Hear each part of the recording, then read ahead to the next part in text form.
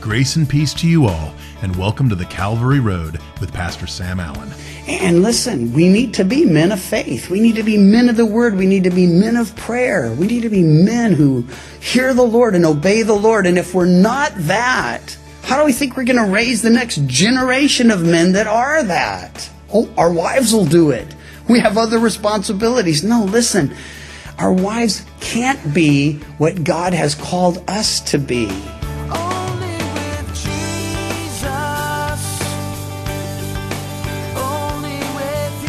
It takes courage to be a man or a woman of faith. It takes courage to completely trust the Lord in all ways for all things. Let's listen in as Pastor Sam explores this idea in part 2 of his message, Is Anything Too Hard for the Lord? Starting in Matthew 8:26. And may we be encouraged. Why? And I think the Lord would be saying that to some of us today. Why? What are you thinking? Why are you so fearful? Why? Well, that's what he says to them. Why? Why are you fearful, O ye of little faith? I like that. Their faith is in the right place, and it's not a whole lot of faith, but he's saying, listen, let your faith drive out fear. Why? If faith doesn't drive out fear, fear will, it'll drive out faith. You can not go on for too long with these two things both occupying the same heart and mind and space. One is going to overcome the other. Let it be faith. And so he says, why are you fearful, you of little faith? And he arose and rebuked the winds and the sea. That word for rebuke means he muzzled them. He silenced them. I like that. The waves cease. The wind ceases. And there is this absolute calm. And in fact, we read earlier there was a great tempest. Now we read of a great calm. And of course, we all experience calm after the storm has ceased, after the winds and waves are gone. But Philippians promises us what Jesus was experiencing. He said, be anxious for nothing, but in everything, in prayer and supplication, let your requests be made known to God. And the peace of God that passes understanding will guard your hearts and minds through Christ Jesus our Lord. It's a promise that if we trust Him in the midst of the storm, we would see Him do wonders. We could trust Him. And get this, He doesn't say, I'll explain it to you, or it'll make sense to you, or you'll figure it all out. He says it's a peace that passes understanding. It's internal. It doesn't always make sense. Certainly won't make sense to others when they look on and they're all freaking out and you're kind of just relaxed. That happened to the Apostle Paul. He was in the midst of a storm. And he had warned these guys, hey, I don't think it's a good idea to set sail. In fact, the Lord told me we shouldn't do it. And they're like, hey, you're a prisoner. So they get in the boat and they begin to sail. And as they're going, sure enough, the boat is being broken up by the wind and the waves. And then they begin to fear for their lives. They're throwing everything overboard. Finally, they say, we better just kill the prisoners and swim for shore. And Paul stands up and says, hey, I told you this was going to happen. But it ain't just I told you so. And he says, the same Lord that told me this was going to happen now told me we're all going to survive. There will be a loss of the ship, but no lives will be lost. No lives lost. Get this. This time they believe him. Why? Because there's something about someone who's at peace in the midst of the storm and can stand up with authority and say, we're going to get through this.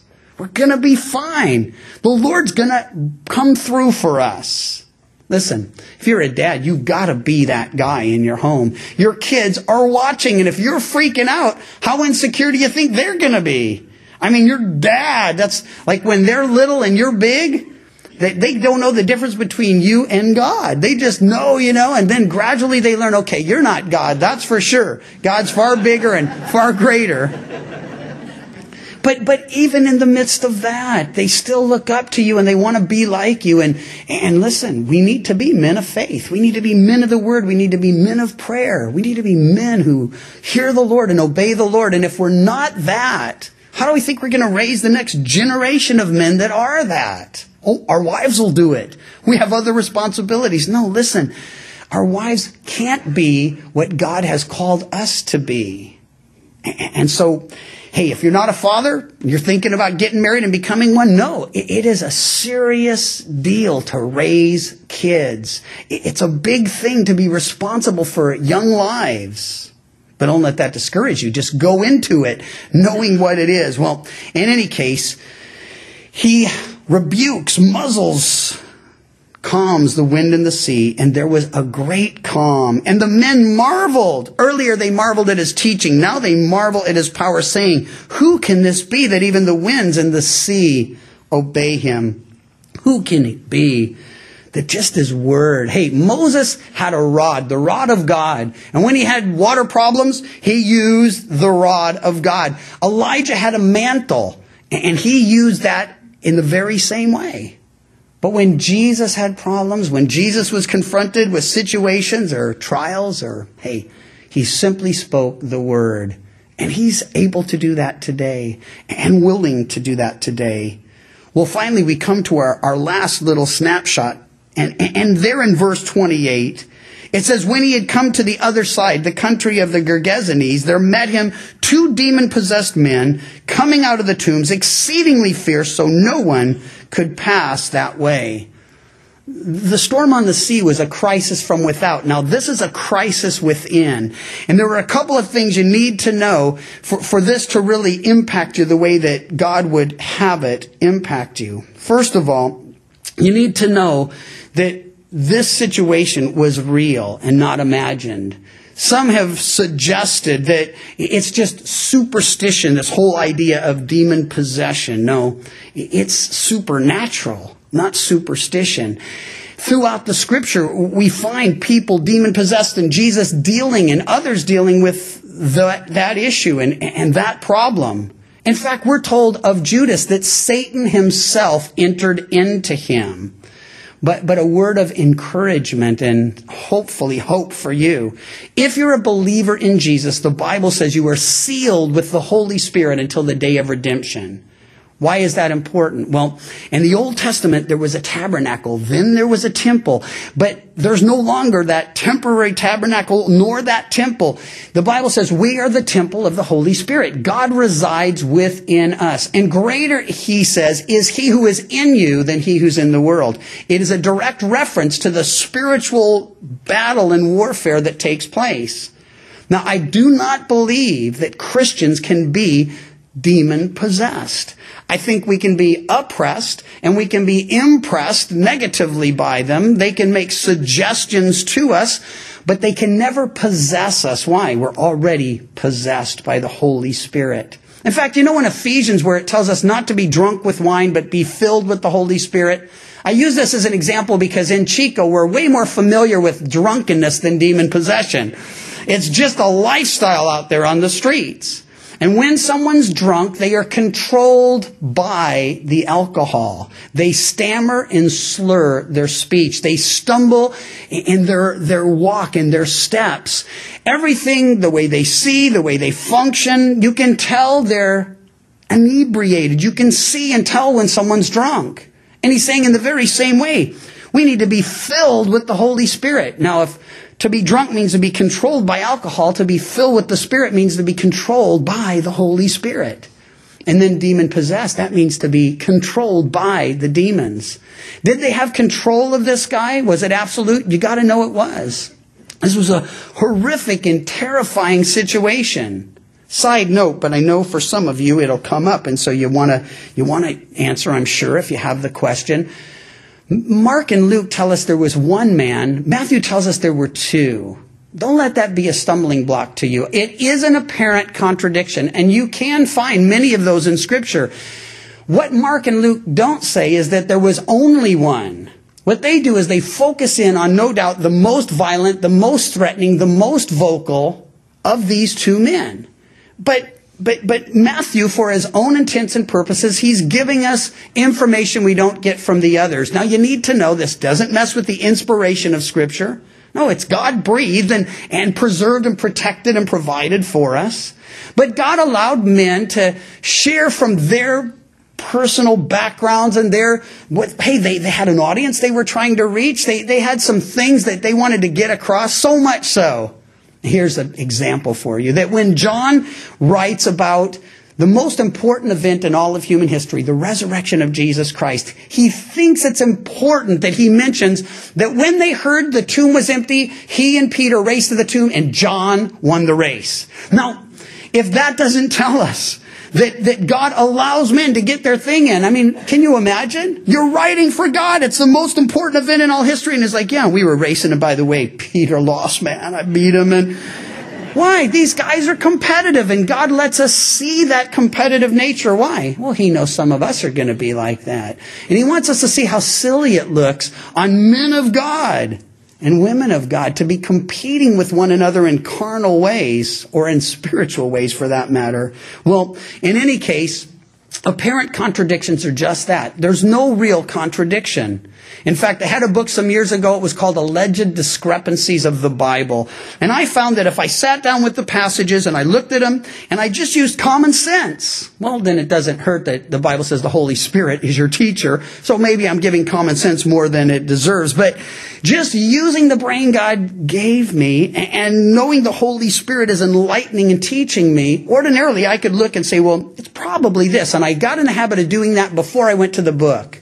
And I found out almost without exception that the solution was straightforward. And it's something that if you explained it, anyone would look at and say, yeah, that makes sense. And we don't want to be afraid of those things. We don't want people to say, oh, the Bible's full of contradictions. You know what I do when someone says that? I say, show me one.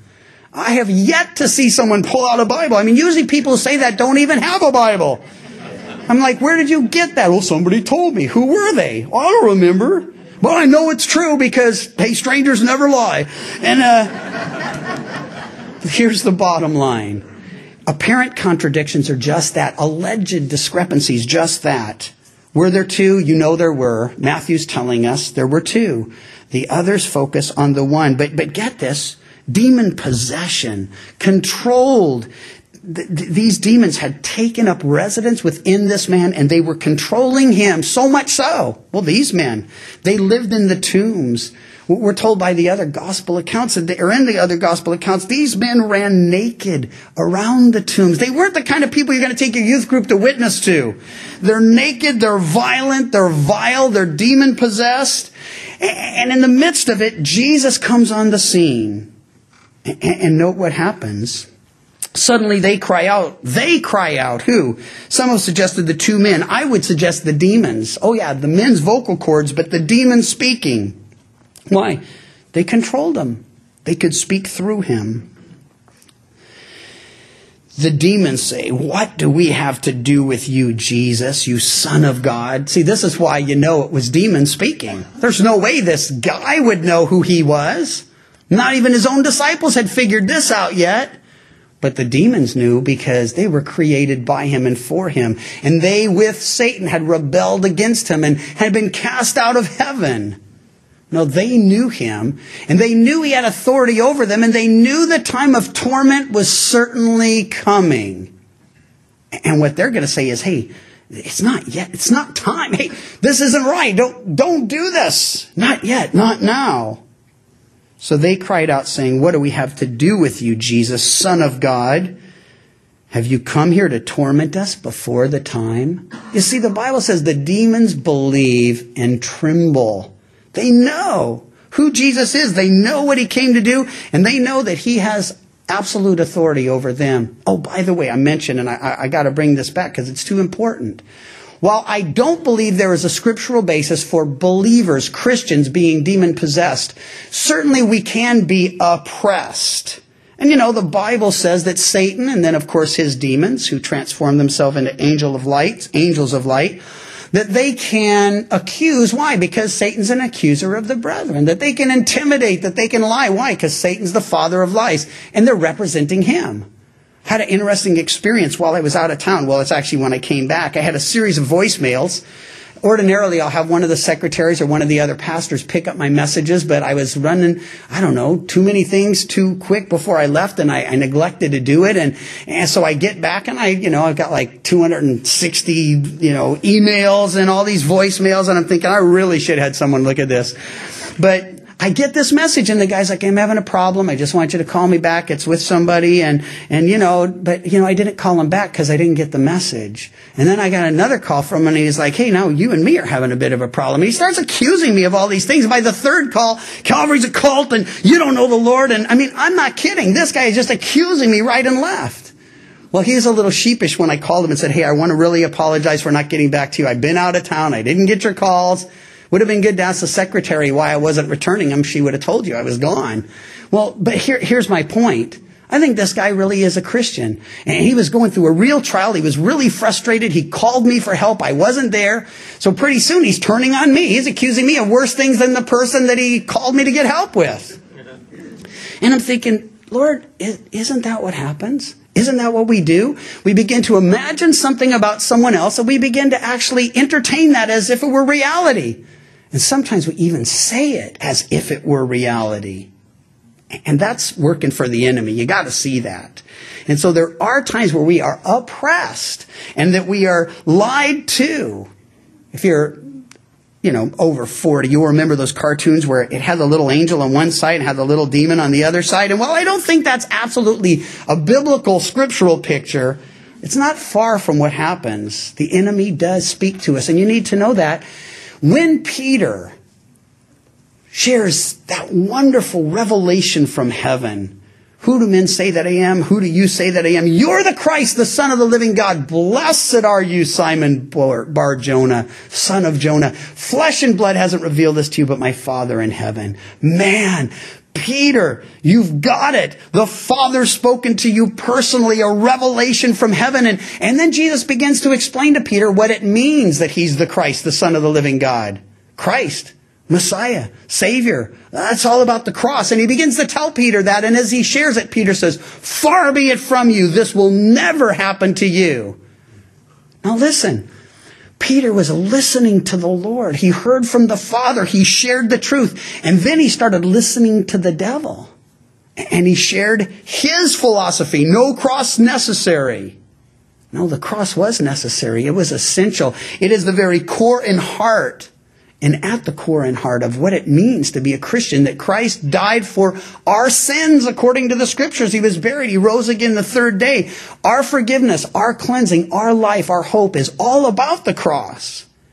So when Peter began to say, no way, no cross, Jesus said, get behind me, Satan. He recognized where that was coming from, and I think he looked right through and right past Satan, and he said, or right through and past Peter, and said, Satan, I know what you're doing. And so here's the deal. You can pride yourself on your knowledge and revelation and understanding, but you're still capable of getting it wrong, listening to the enemy, getting mixed up, speaking for the enemy. So we want to be careful that that doesn't happen to us. It doesn't mean we can be controlled or possessed or manipulated, but we can be lied to. We can be intimidated. We can let the accuser of the brethren accuse others to us, or accuse us to ourselves, or accuse, even God to us. Well, they come and they say, what do we have to do with you, Jesus? That's a good question. The Bible says light and darkness have nothing in common. That Christ and Belial, they have nothing in common. What do we have to do with you, you Son of God? Have you come to torment us before the time? And a good way off, we read, a good way off from them, there was a herd of many swine feeding, and the demons begged him, saying, if you cast us out, permit us to go away into the herd of swine. They knew he had the power. They thought they saw what was coming. And he said to them, go. It's amazing. Hey, a storm, life-threatening. He just says, be still. And it's a done deal. Here he just says, go. And the demons flee. By the way, the other gospel accounts tell us it was a legion, or they identified themselves as a legion. Roman legion, 6,000 men. We don't know for sure how many men, but we know there were 2,000 of the swine. So he says, go. And when they'd come out, they went into the herd of swine. Suddenly the whole herd of swine ran violently down the steep place into the sea and perished in the water. Now, we don't know if this was some kind of a mass swine suicide or if this was the demons forcing them off the cliff. Why? The Bible says Satan comes to steal, kill, and destroy. So if they wanted to be there, maybe it was just to destroy or maybe it was to be embodied. We do know that this was, in fact, the first case of deviled ham in Scripture, and I couldn't resist. But they're possessed by the devils. They run off the cliff. They perish in the water. And then note, those who kept them fled and went to the city, told everything, including what had happened to the demon-possessed man. The whole city came out to meet Jesus. When they saw him, they begged him to depart from that region. You would think such a radical miracle coming, and as the other accounts tell us, they came and they saw these guys, no doubt, clothed and in their right minds, and they don't fall at the feet of Jesus and worship Jesus and say, who gave such power, or who is he, or what kind of man? No, they say, could you just hit the road? Could you leave our territory? And we're going to find more and more the Samaritans won't want him to pass through there. And more that the doors begin to close around our Lord. It's not what you think. You'd think that the more he did, the greater the numbers following him. No, gradually it would get down to just his disciples. And then it would be just a few women and a disciple at the foot of the cross. And listen, they ask him to leave, but something else happens. It's not here, and I want to conclude with this because, well, I like happy endings, and there is one here. And there's some good instruction for us to take with us today as well. This spokesman, perhaps representing both of them, but certainly representing himself, this man who had been demon-possessed says, Lord, let me go with you. His desire now, as was that of the scribe and so many others, let me be your disciple, your follower. I just want to be with you where you are. I want to be with you. But Jesus says, no, go home and tell them what wonderful things God has done for you.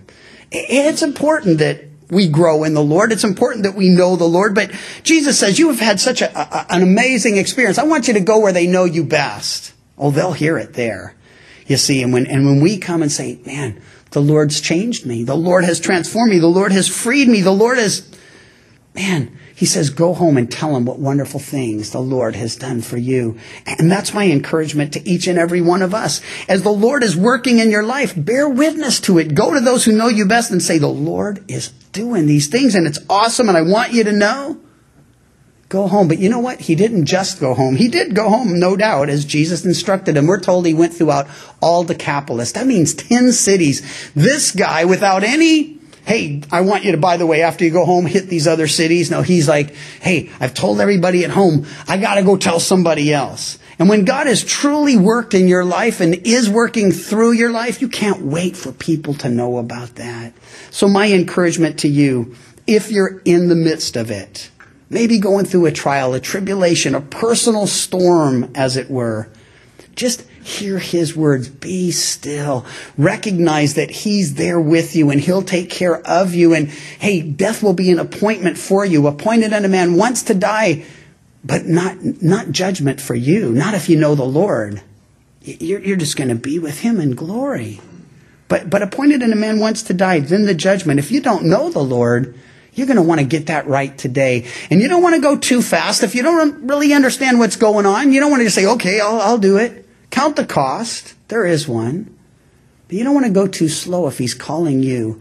You want to say, okay, Lord, I get it. And I'm giving my life to you today. And I'm going to walk with you and grow in you. And I want to go tell the world, starting at home, what wonderful things God has done for me. Don't run ahead. Don't lag behind. Don't get fearful in the midst of the storms. And just know, hey, if you're battling even from within, hey, we all got a flesh. We all got to deal with that. Even though the enemy may not be able to work from the inside out, our flesh is still warring with the Spirit. And so each of us can apply something here today, something practical, something personal, something life-changing. I was once told to think of fear, F-E-A-R, as false evidence appearing real. And when we are full of fear, danger appears very real. Whether that be the fear of what it would mean to give one's life over completely to Jesus, the fear of circumstances that are way out of our control, or fear of the evil one, Satan. Fear can freeze us in our tracks and make it difficult for us to be used by God. But Jesus, our Lord who loves us, wants his children to know that all fear is false evidence. The Calvary Road is a ministry of Calvary Chapel Chico, and you can visit our website, ccchico.com, or download the CC Chico app to contact us and listen to other studies from Pastor Sam. You can also listen to The Calvary Road as a daily podcast by visiting thecalvaryroad.com. We'd love to hear from you, and until next time, may you find grace and peace as your journey takes you down the Calvary Road. And your grace